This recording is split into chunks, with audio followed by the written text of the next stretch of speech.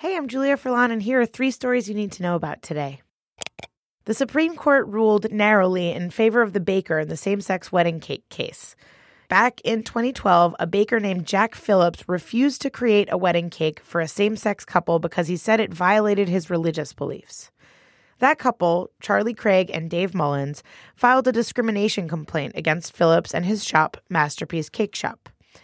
The Colorado Civil Rights Commission eventually sided with the couple and ordered Masterpiece Cake Shop and Phillips to, quote, cease and desist from discriminating against same-sex couples by refusing to sell them wedding cakes or any product they would sell to heterosexual couples. Then, Phillips appealed his case to the Supreme Court, which brings us to yesterday, when the High Court reversed Colorado's ruling.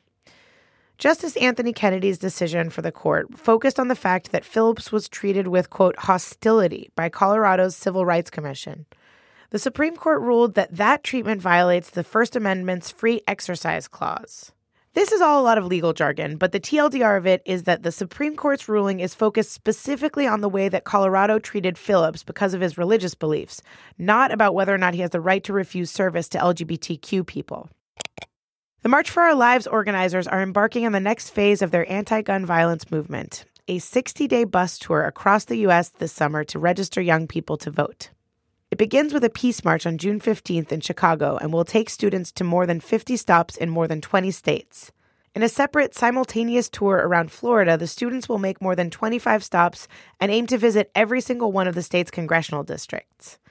Here's Parkland student Emma Gonzalez talking to BuzzFeed News. We would see the outcome in the polls, and we would see a lot of the NRA-backed politicians out of office and a lot of younger people who ran for office in office. That would be the goal for us, especially after this summer and in the years going forward. Another Parkland student, Jacqueline Corin, said that students hope to visit gun clubs to meet with people who hold different views than their own. Gonzalez, Hogg, and Corin have become internationally recognized activists in the 4 months since the Parkland school shooting. Gonzalez said that they're using that to advance their movement.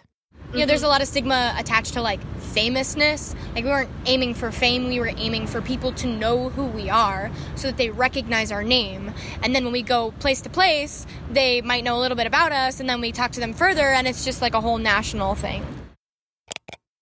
The commenting giant Disqus has said repeatedly that it doesn't allow hate speech, but its platform is overrun with trolls, white nationalists, and neo-Nazis. Tons of sites, including Rolling Stone and TMZ, use Disqus to host comment sections under their articles.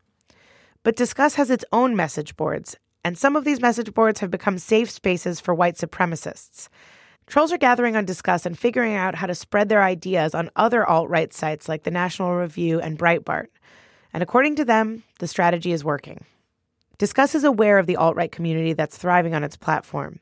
Its terms of service explicitly forbids targeted harassment, hateful language, and, quote, communities dedicated to fostering harassing behavior. But it's not really doing much to squash the hate speech that thrives there. To be fair, Disqus isn't legally responsible for policing hate speech on the platform, but there's also no sign that the trolls are planning to let up anytime soon, especially with the midterm elections approaching. You should definitely read the whole long, wild tale on BuzzFeed.com/news. And make sure you listen to our new podcast, The News. It's a weekly podcast where we talk about the news of the week, and it's hosted by me, your fave. Find The News wherever you're hearing my voice.